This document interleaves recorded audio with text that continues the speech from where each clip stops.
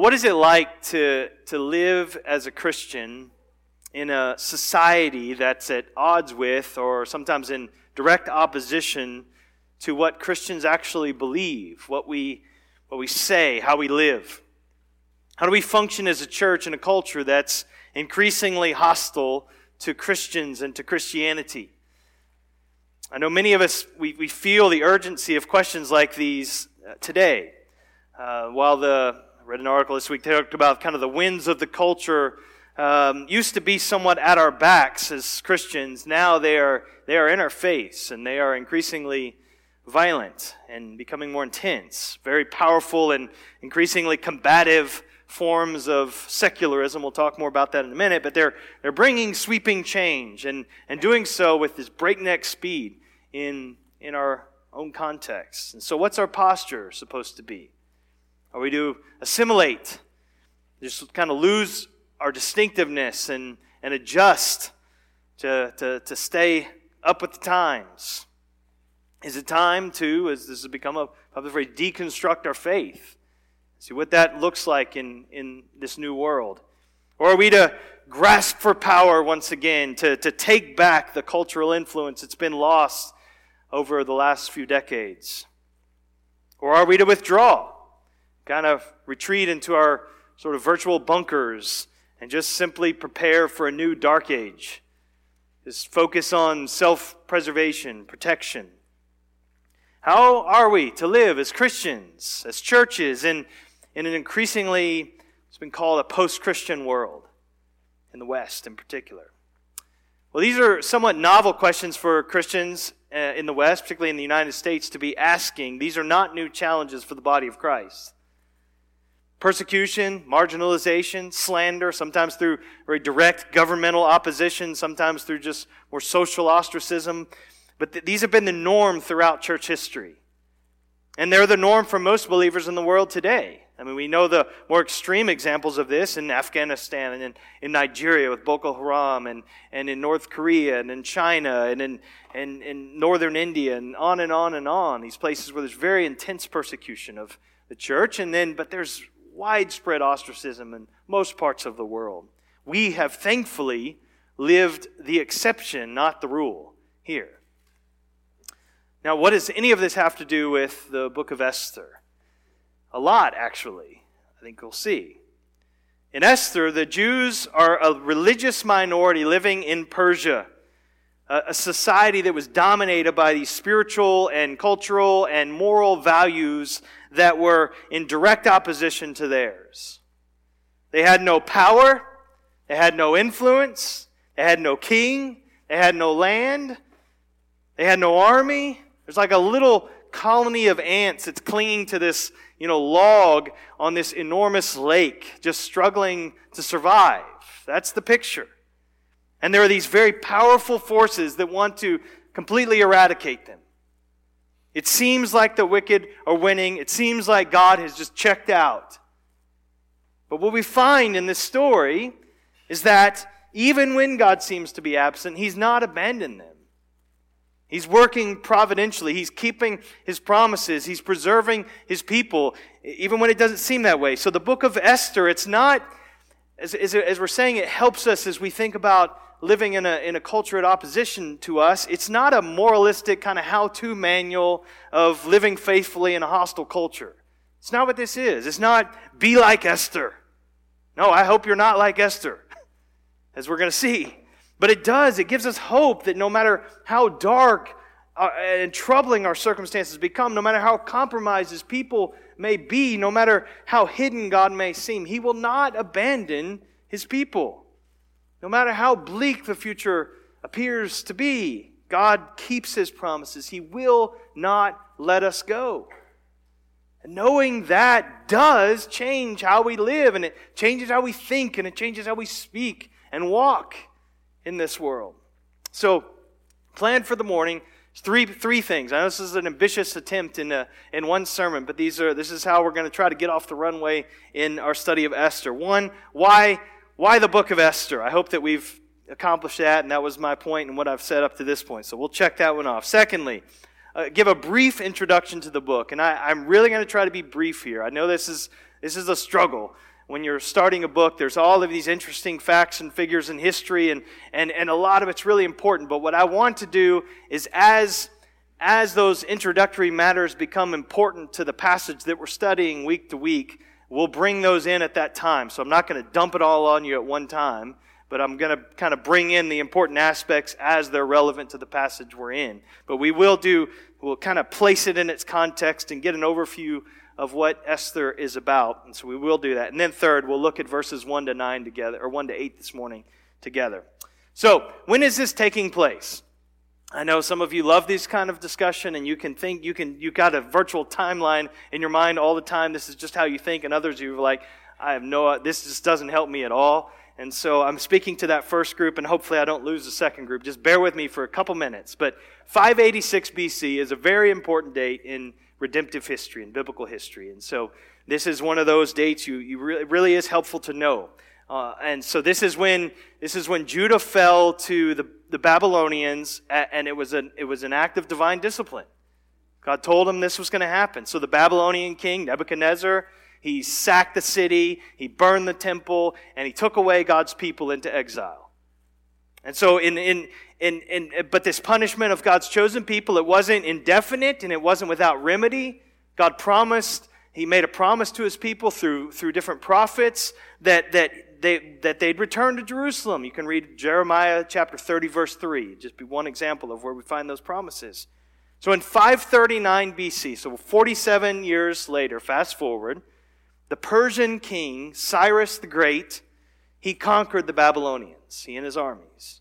And this began this 200-year empire. The Persians had this grip on that part of the world for 200 years until Alexander the Great and the introduction of the Greek Empire.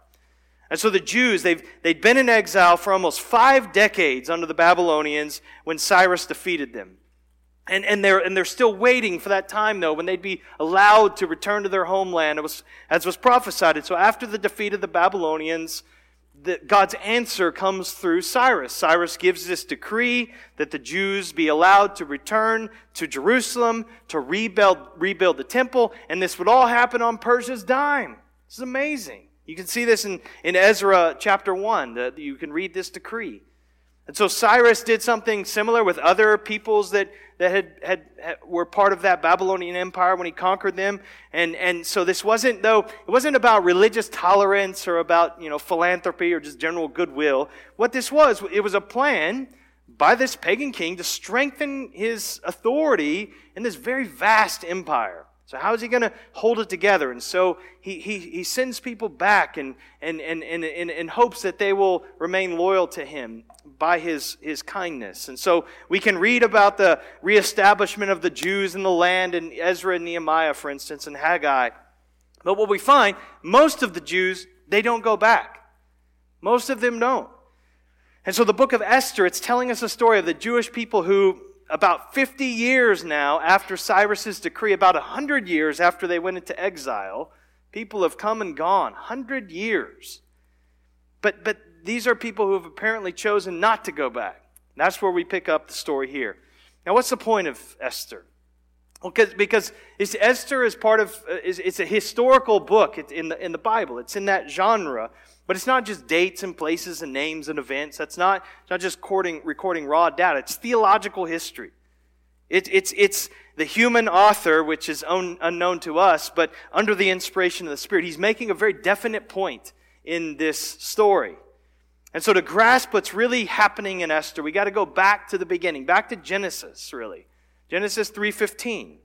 And so from that moment in the garden, when that promise is made that the serpent's heel would be bruised and the head of the serpent would be crushed, from that moment on, Satan has wanted to destroy the promised offspring who would eventually crush his head. And that everything moving forward is around that. We see him attempt this in Exodus when God's people are put into slavery and just doing this backbreaking work. And when the Jewish males, the Hebrew males, 2 years and younger, are destroyed and thrown into the river. We see it with Pharaoh's desire to crush the Israelites in the Red Sea. All of those attempts fail, though. We see it in Christ's line through the tribe of Judah as it's brought down through violence to one person, one surviving seed of the woman here, Joash. And yet God rescues him and preserves him. We see it again in the New Testament with the birth of Christ at Bethlehem, and Herod has all the boys 2 years old and younger killed. We see it in Satan's temptation of Christ to denounce God, to worship Him. We see it in Judas's betrayal of Christ as Satan entered into him, Scripture says. All of these attempts to destroy God's people, His promised offspring, the Messiah, they failed. They failed. And so did one that's recorded here in Esther. And that's what this is showing for us. We'll see this diabolical plot in a few weeks, this satanic scheme to annihilate God's chosen people and prevent any possibility of the Messiah. We're gonna see this as we walk through. So if I could give you a one-sentence summary, and I think this will be on the screen, but it's just this. Through the invisible hand of providence, God uses flawed people to keep His promises. I had a much longer sentence. It took a lot of work to boil it down to that, so you can be thankful. So here what we see. And what we see is God's not working through, this is different than Daniel. Daniel's in Babylon, and so you go back to that time of exile, and we have this kind of hero in Daniel, and we want to be like Daniel. It's different in Esther. It's a very dark and complicated story here. This is very unlike the VeggieTales version of Esther that many of you have endured. It's actually quite humorous, but it's not true to the story here. There's lying, there's sex, there's murder, there's gallows, there's impaling. There's actually a lot of impaling. The motivations of the leading characters, Esther and Mordecai, they're murky at best. And sometimes they seem to be blatantly self-serving. So we have to reckon with that reality. The hero and the heroine, it's not a human. God is the hero of the story. Even though hidden, as we're going to see, His sovereign, providential work is very evident. And one side note before we jump into the text, and it's this. Jews, they love the book of Esther. Today. In particular, because it shows the beginnings of the Feast of Purim, which we're going to get to in a few weeks, or in several weeks. But it's been read annually in the synagogue for over 2,000 years now during the Feast of Purim, which next one will be in March of 2022. And so in reading it, they love recounting how the Jewish people were saved from annihilation. And we're going to see they killed over 75,000 of their enemies in the Persian Empire. So the Jews love it. Christians, historically, we haven't known what to do with this book. And so it obviously, we've already said, it lacks that reference to God. It actually lacks any kind of clear spiritual values, we could say. And yet it's full of sensuality and brutality. For the first 7 centuries of the church, there were 0 commentaries that were written on the book of Esther. Then comes along John Calvin, 16th century, one of the great theologians and Bible teachers and commentators in the history of the church. But we have no record that he ever preached a sermon from Esther. And he certainly never wrote a commentary on Esther. He wrote commentaries on most of the other books of the Bible.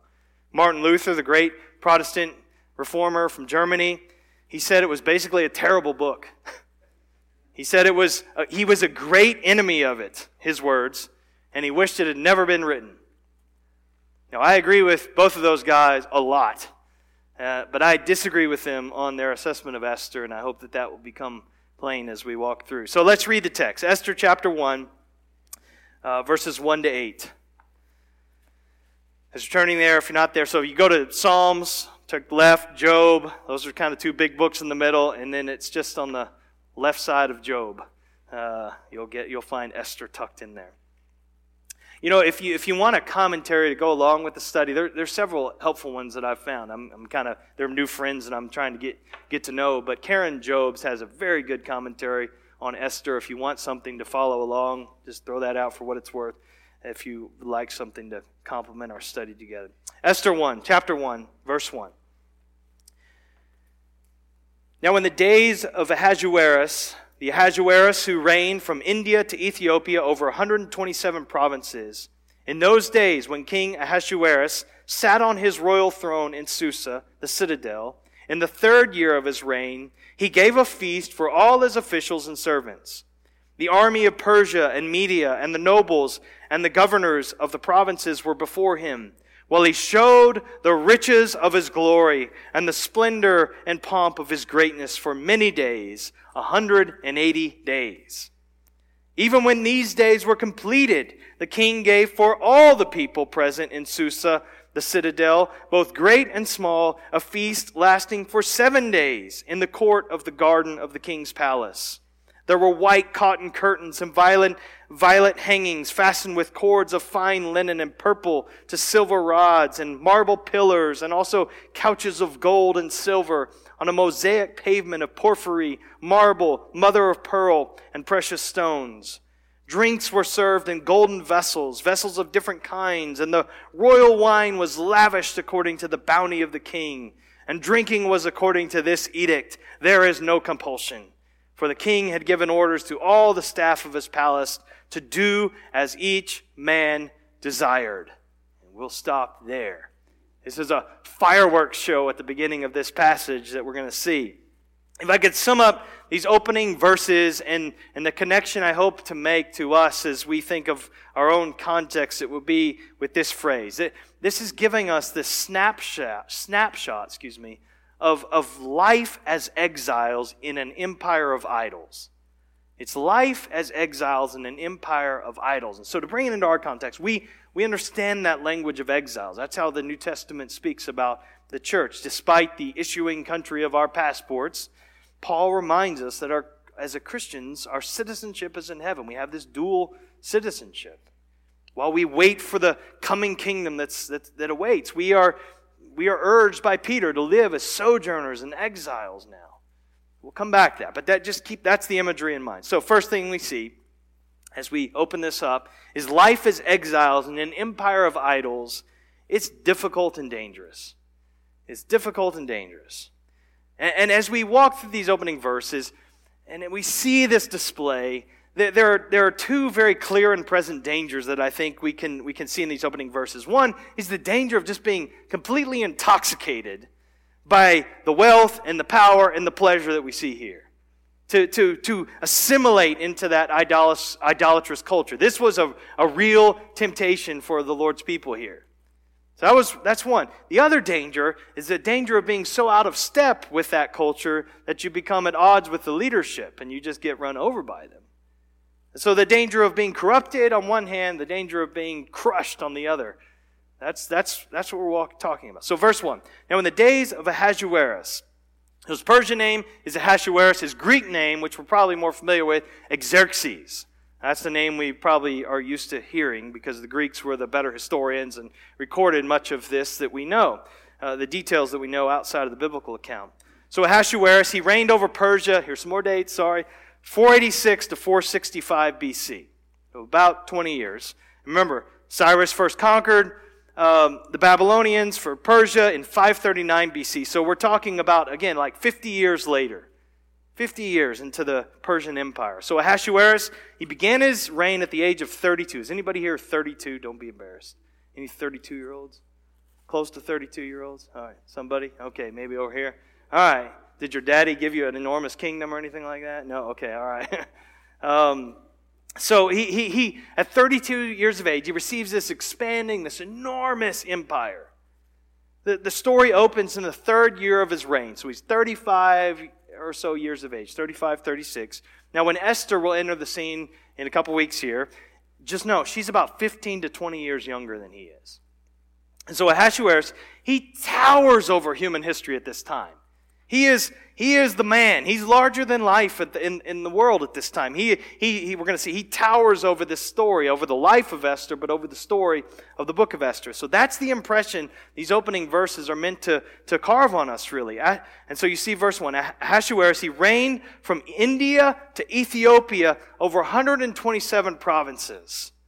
from modern-day Pakistan to the east to Sudan in the west. And so there's a map on the screen, maybe. We show that so you can get some idea. Sorry, it's not a very attractive map, but everything in green he ruled. And it's a modern map just showing you the territories that he was. Over 3 million square miles. So just look at those nations up there.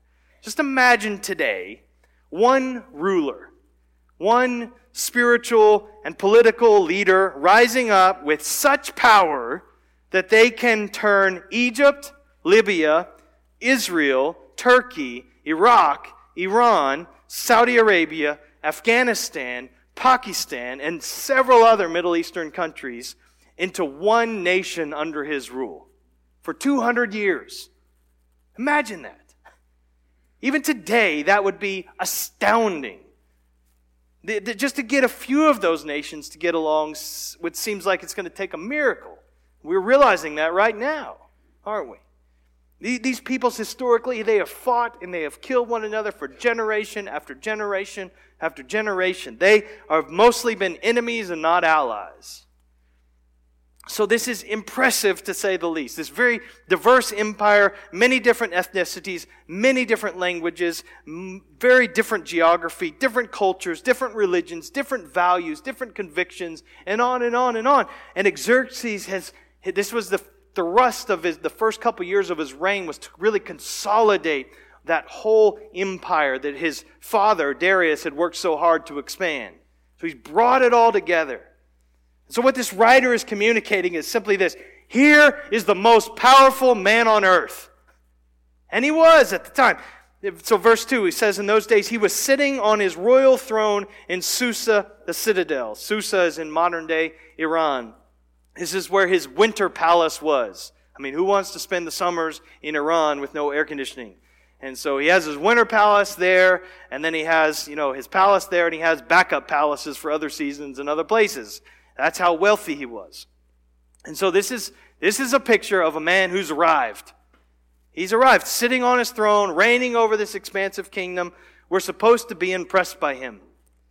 He's looking godlike. No one compares to his power and authority. Up to this point in world history, there's never, ever been an empire this large, this vast, this affluent, this powerful. That's what we're coming out of the gates with. We also know from history that he has this powerful army that protects him. That's their job. They're called the Immortals. I wouldn't want to face those guys. These fierce, well-trained warriors that were his personal bodyguards. There were 10,000 of them, and they went everywhere with him. Everywhere. And they were glad to die to protect him and to go to war for him. That's quite an entourage to have. And so we're introduced to this great and mighty king, Ahasuerus, sitting on his high on his throne in this fortress palace that's up on this hillside, looking down on all the others that are beneath him. We'll learn soon enough that he has multiple wives, and besides that, he has an enormous harem. So there's an entire section, as we're going to see, in the palace just devoted and set aside for all of the women that are there for his pleasure.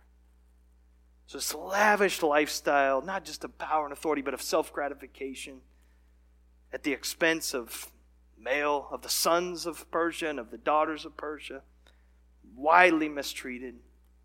As corrupted as your mind can imagine, really, that's the reality in this idolatrous empire in that day. So what's this godlike king going to do with all of his money and his power, with all of his fame, with all of his resources? Is he going to care for the widows and orphans in the land? Is he going to look after those in his kingdom who are abused and mistreated? No, he's going to throw a party. A massive banquet. We see this in verse 3. Now, there are multiple banquets or feasts throughout this book, and they essentially kind of make up the literary skeleton of the story here. And so these are the scenes, these party scenes are where significant things happen, where the transitions in the story really take place in these banquets. And so here's the first of several. Now, what's this first one all about? Now, you think about it. How are you going to maintain an empire that large? How are you going to, you got no digital technology. You don't have, spy drones that can keep an eye on these remote parts over these 3 million square miles. You don't have mass media to communicate quickly. You don't have, rapid form of transportation where you can get there if you need to. None of that. How can you keep this many people in line in this big of an area? How? And he's planning these upcoming military campaigns, particularly one against Greece, and so he needs support. And how can he get the backing he needs from all of these different groups from this vast empire? How is he going to do that? Well, we find out this is what this is about. In verse 3, in the 3rd year of his reign, he musters all the nobles and officials and military leaders and princes and governors of these provinces, and he brings them to his palace, and he throws a party to end all parties. He feeds them the best food. He gives them the best wine. He hands them the most beautiful women. He gives them lavish gifts of gold and silver. These are tax dollars at work here. And in turn, the thought was these men will do just about anything for me then, because I'm giving them what they desire. I'm taking care of them. And there were thousands of people. Most estimate as many as 15,000 would have been included in this party. 15,000. Now, if you've ever done event planning of any kind, some of you have planned some wedding receptions this summer, some of us have, you start thinking about 15,000 people. Transportation, lodging, security, food, drink, flowers, place settings, entertainment, and on and on. And everything is complimentary. It's all a gift of the great King Ahasuerus. And how long does the party last? A couple days, a week? No, we read 180 days. 6 months. 6 months party for 10 to 15,000 people. Verse 4, we see what this is about. He showed the riches of his royal glory and the splendor and pomp of his greatness for many days, 180 days. There used to be a show called Cribs. Some of you may remember this if you're a child of the 90s, But a celebrity would take an hour and show you his home and, the room by room and the garage, enormous garage full of all these sports cars and the Infinity Edge pool and all that stuff. And we just kind of gawked at these lavish estates. That's essentially what the king's doing here. For 180 days, showing off his wealth, and wealth meant power. Showing them his what? Glory. That's a worship word, isn't it? We know that word. Everyone, come see my glory. See me high and exalted. See me seated on my throne. He's trying to show with this lavish banquet for all of his subordinates, he's trying to say, I am a force to be reckoned with. But what do you need? What do you need after a 6-month party showing off your glory like that? You need another party. So we see this in verse 5. When these days were completed, the king gave for all the people present in Susa, the citadel, both great and small, a feast lasting for 7 days in the court of the garden of the king's palace. So now he opens up the party to the regular folk, the poor people, the peasants, the commoners. These are probably many of them those who served during that 180-day party, and this is sort of their reward for their labor. But either way, these are ordinary citizens, and they get this 1 week off of work to party, a once-in-a-lifetime opportunity to have access to the grounds of the palace. Again, tens of thousands of people here for these 7 days. And it's a huge feast, an enormous banquet. And look at the detail with which the author describes the sights that these partygoers would have beheld. You see it in verse 6. There were white cotton curtains and violet hangings fastened with cords of fine linen and purple. So violet and purple, I know to us that just sounds like, that's an interesting color choice. This was the most expensive color you could have because the dyes were very expensive to get. And so rare colors in that day, only the most affluent and wealthy people could have. So the writer here is just showing, this is the equivalent would be like us having the designer labels on, our clothes or, purses, handbags, that kind of thing. And you see those and you go, wow, they must really have a lot of money. And how did they afford that? And this was purple in that day. And here's all of this purple, all of this violet, and it's on silver rods. Now, how many of you have silver curtain rods that you got to polish and all that stuff? Nobody. It's just And then you think of how enormous this palace, how many windows, how many curtains this was. This was overwhelming. And marble pillars, and also couches of gold and silver. Now this part's just crazy. That's a really nice couch. What's it made of? Gold, you know. I mean, it's just insane. You got down the hill, these poor people who are hunting and fishing and farming just to kind of go day to day to have something to put in their bellies. And here, up on the hill, is this great king Ahasuerus sitting on his golden couches. And this mosaic pavement of porphyry, marble, mother of pearl, and precious stones. Now, we use precious stones for jewelry. They're rare, and we save up to have some kind of, nice jewelry like that. He uses them for flooring. He wants his floors to sparkle, to shimmer. So this is just putting it on the ground. That's how over the top this is. It's overwhelming. This place is designed to take your breath away, to just leave you gawking and just speechless as you walk in, with no doubt as to the power and the authority and the wealth and the affluence and the influence of this man, whoever lives here. That's the design. You have drinks served in golden vessels, golden goblets. So those guests, those poor guests, were holding in their hands something more valuable than anything they've ever had in their lifetime. And they're drinking from it. It's just part of the place setting. Vessels of different kinds and this royal wine. Now, there's regular wine and there's royal wine. This isn't out of a box wine. This is the good stuff. This is the stuff that the king drank. And here it is. Verse 8, and drinking was according to this edict. There is no compulsion. For the king had given orders to all the staff of the palace to do as each man desired. So here's the rule in terms of drinking and partying. There are no rules. Do what you want. Drink as much, as little as you want. No. One writer says of this, he says, in an autocracy, the absence of a rule requires a decree. That's true. So it's hard not to smirk a little when we read verse 8. It is for me. It is micromanaging the megalomania of this king who has to legislate how people drink at his party. That's exactly, I think, what the author wants us to think and feel as we encounter this. So I hope you get an idea of that magnificence of this event, and it reflects this unrivaled authority and power and wealth of this man, Ahasuerus, and his kingdom. That's the intention of this. He wants us to bow down in awe and reverence. Look at me and my glory. No one like me. He wants to be adored by his subjects. He wants to be feared by his enemies. He wants to be obeyed by everyone. He wants total control. Listen, that's a difficult and a dangerous place to live as God's people, isn't it? Live as an exile. But God's people, they're not without hope. And we're going to see this is going to be a difficult place as we read on in this chapter.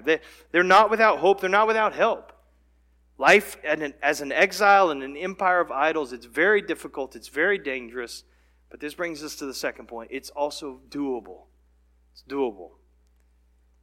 And there are three reasons from these verses. And I want us so we're kind of squeezing this text and seeing how this connects with us and how this was an encouragement to God's people and those first readers of this book as well. First reason we can live as exiles in an empire of idols is because God laughs. He laughs. And we can laugh with Him as we read between the lines here. Now, we're going to see this throughout Esther. There's this irony that runs through this story. There's this intended irony, in particular in these opening verses, an irony that's lost on many modern readers. But the original readers, they would have been immediately struck by it. They would have seen it. Because they would have known that the great Xerxes, high and mighty Xerxes, who wanted to be called King of Kings by those in his empire, they would have known that he, in just a few years, would come stumbling back from a humiliating military defeat in Greece after having exhausted all of his wealth to try to win that battle. They would know this. And so the author's writing well after that defeat, and he could have introduced Ahasuerus as this Persian king who lost this famous battle to the Greeks. That could have been how he started this story, and that would have been totally accurate. Instead, how does he introduce him? As this king sitting on his throne in all the splendor and all the optimism of his glory days. Here he is, mighty King Ahasuerus. And so the Esther story, as we're going to see as it unfolds, it's this ironic reversal of everything that we expect. What appears inevitable is not. Who appears invincible, they're not. Appearances are not what they seem. One writer says, the author here teaches us to make fun of the very forces that once threatened and will again threaten our existence, and thereby make us recognize their triviality as well as their power. I think that's the intention here. We're to laugh almost with God. We're able to see that the emperor, he has no clothes. The facade is unmasked for us in the story. We see the truth about this, quote, this vast empire of idolatry. Psalm 2:4, we read this. He who sits in the heavens laughs. The Lord holds them in derision. So as we make that connection for us, we are exiles in a world full of idols. And I'm not saying like we're exempt from idolatry, but this is the world we live in. While we don't have one tyrannical king who's parading his power and wealth and demanding our wills be bent to his, we don't have that. But what we find is we live in a day full of Ahasueruses. This is everybody. I'm finding great help in a book. It's not a commentary, but Mike Cosper has written a helpful book. It's called Faith Among the Faithless, Learning from Esther How to Live in a World Gone Mad. And it's very helpful. But he talks about this. He says, if Xerxes was the incontestable, godlike ruler of his day, secularism is the incontestable God in our own culture. Now, I don't use secularism as just kind of a generic word that means, those bad ideas from those people over there, and as opposed to religious, those are secular. That's not what I mean. But I mean a worldview, an ideology that permeates our world on both sides. This is a nonpartisan issue, but it denies real transcendence. The foundational ideas of our world, I'm talking about the world in which we live, in the West, it says that all that exists is what can be seen, and what can be touched, and what can be smelled, and what can be comprehended through ordinary means. It's a closed system. There are no transcendent forces outside. There's no being that has authority over this world. Secularism, it's about autonomous freedom. We are who we want to be. It's freeing people to seek out pleasure and happiness wherever they can find it. It's freeing people from the burden of any kind of fixed laws or morality or truths that come down to us from some transcendent creator. In a secular society like ours is becoming more and more, even nature loses any real sense of authority. This is why that nothing's off limits. Cloning and changes to our bodies and calling, biological males a female, a woman. In a world that doesn't recognize God as authority, nothing's out of bounds. There's nothing external to judge the merits of a so-called advance or of any decisions we make. It simply comes down to kind of the wider group's approval or disapproval. What do people... And listen, that's always changing, isn't it? It's always changing. We've seen this changing rapidly in the last few decades. Culture as a whole determines whether a whole host of things are acceptable paths to happiness. And that could be from gay marriage to polyamory or to whatever else. Are you, and who are you to object to somebody's path to happiness? That's secularism. I will be who I want to be if it makes me happy. That's Cosper is pointing out. This is one of the applications in our own context and living as exiles in the world. And this is where I wanted you to take encouragement. It's doable because we can see behind that facade and we can laugh with God. Life without God, it's a sham. It's a sham. We must see it for what it is. Not in a proud, boastful, self-righteous way. That's not what the laughter is about. But it's in an honest way of seeing things rightly. And when people are living ignorant to the reality of God, it's not just a wrong way to live, but it's a miserable way to live. It's not good. Let me give you another aspect of life.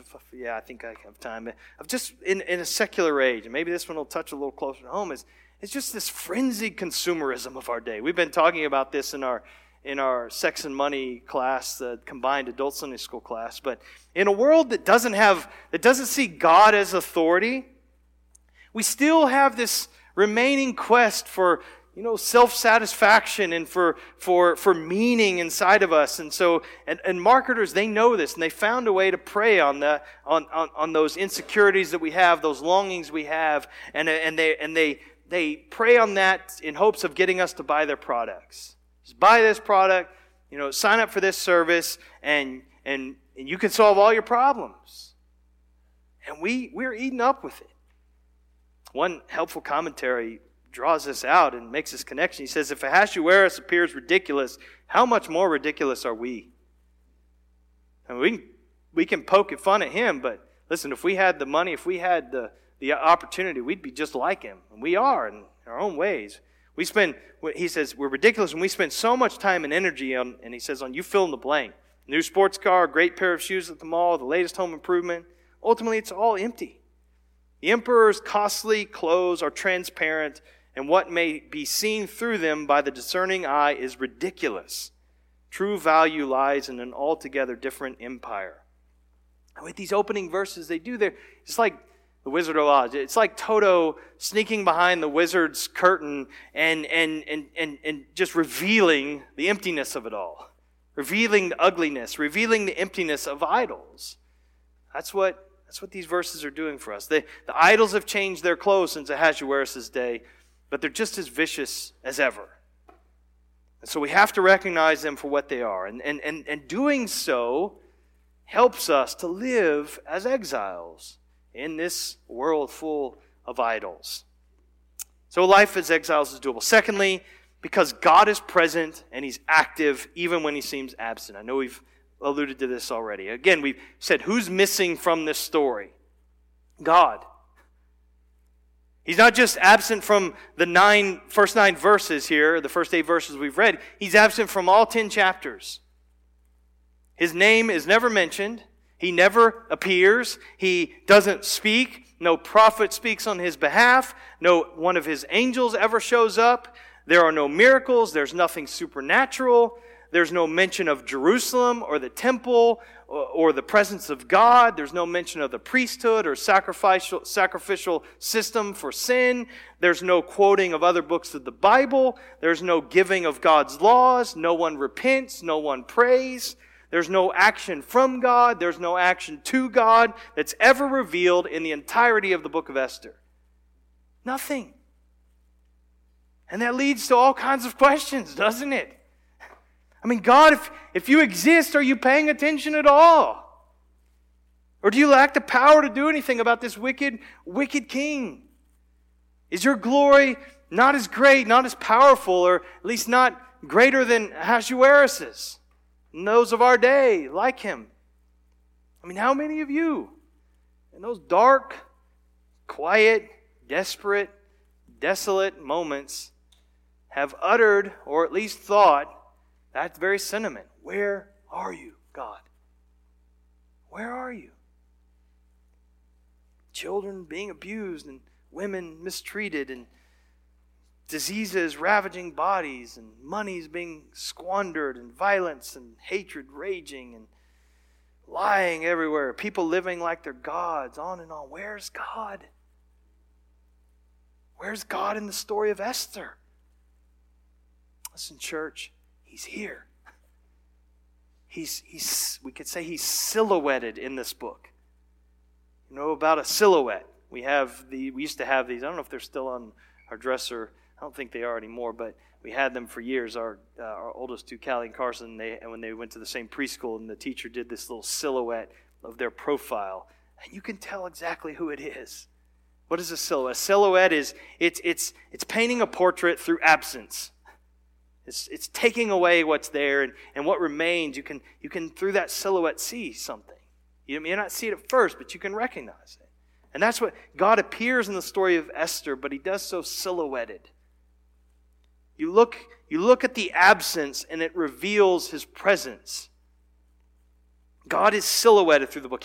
God works in Esther not through these the visible hand of miracle, but he works through his invisible hand of providence. We're calling this series the invisible hand of God. What we see in Esther 1, and we'll see next week also, it sets in motion this chain of events that will ultimately lead to the deliverance of God's people. God is at work even when he appears to be absent. We know that history, it's not just this record, talking world history, it's not just a record of circumstance and fate and happenstance and chance and this is just how things happen to unfold. It is governed by providence. The Lord is sovereign and he is good. And he's accomplishing his purposes. I had coffee the other day with Eric Dial and just hearing his struggles and as he's facing this difficult diagnosis and the physical pain, but he said something to me, and it just has really struck me, and I've thought about it a lot. He says, I don't tell people anymore that God is sovereign. I believe that, but I say he's lovingly sovereign.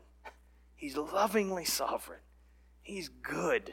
Like this isn't just God up there, pulling the strings of puppets in some cold, calloused, indifferent way. He has lovingly designed these things. So we see here, God rules and he reigns over peoples and times and places and the details of history. He's working out everything according to his plan for our good and his glory.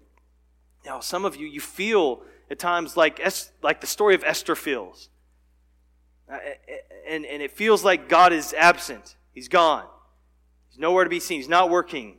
And I just want you to know, God is at work in your life in those moments as well. You may not hear his voice. You may not see his face. You may not, the angel may not come. The healing may not occur. The prayer may not seem to be answered. His voice might not thunder down some dramatic way, some, ecstatic experience. But God is active. He's present. He cares. He's at work in the lives of his people, even when they seem far away from him, like here in Susa, long ways from Jerusalem. His hand is present and active, even when it's unrecognizable. I read an article this week and just thought this was very helpful. He says, when you see one of the 10 plagues, you know that's God. Like that's obvious. Then he says, but when King Xerxes gets drunk and starts bragging, you don't say, wow, that's God at work. But the book of Esther is trying to tell you, don't make that mistake. God is at work. That's what we see here. So if you can't see God at work through the dumb political decisions that seem to be being made on both sides of the aisle in Washington, or in the fear rhetoric of the news that's just so dominant, or you don't see his hand in the unethical biomedical research that's happening right now, or in some decisions that are handed down from the Supreme Court, or the events that are transpiring on the world stage, if you don't see it in those ways, if you don't see it in the events of your daily lives right now, some difficulty you're walking through, church, you can't conclude that God is not working. This is kind of forcing our hand. It's forcing our faith to grow here. God is at work. No dictator, no terrorist, no natural disaster, no financial calamity. Nothing will ever be able to stop the sovereign hand of God or thwart his promises to his people.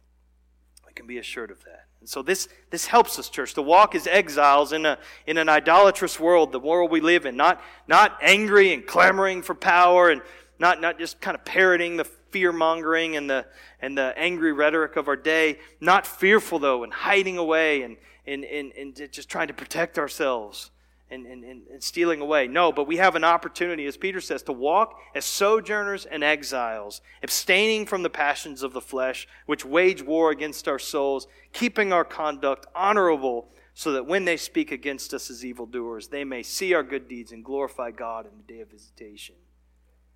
So calm, courageous, loving, hoping, risking, self-sacrificing living. It's doable. Lastly, how is it doable? It's because God's provided the better king. He's provided the better king. And when you hear the story of Ahasuerus, I hope there's this hollowness to it, this shallowness, this emptiness.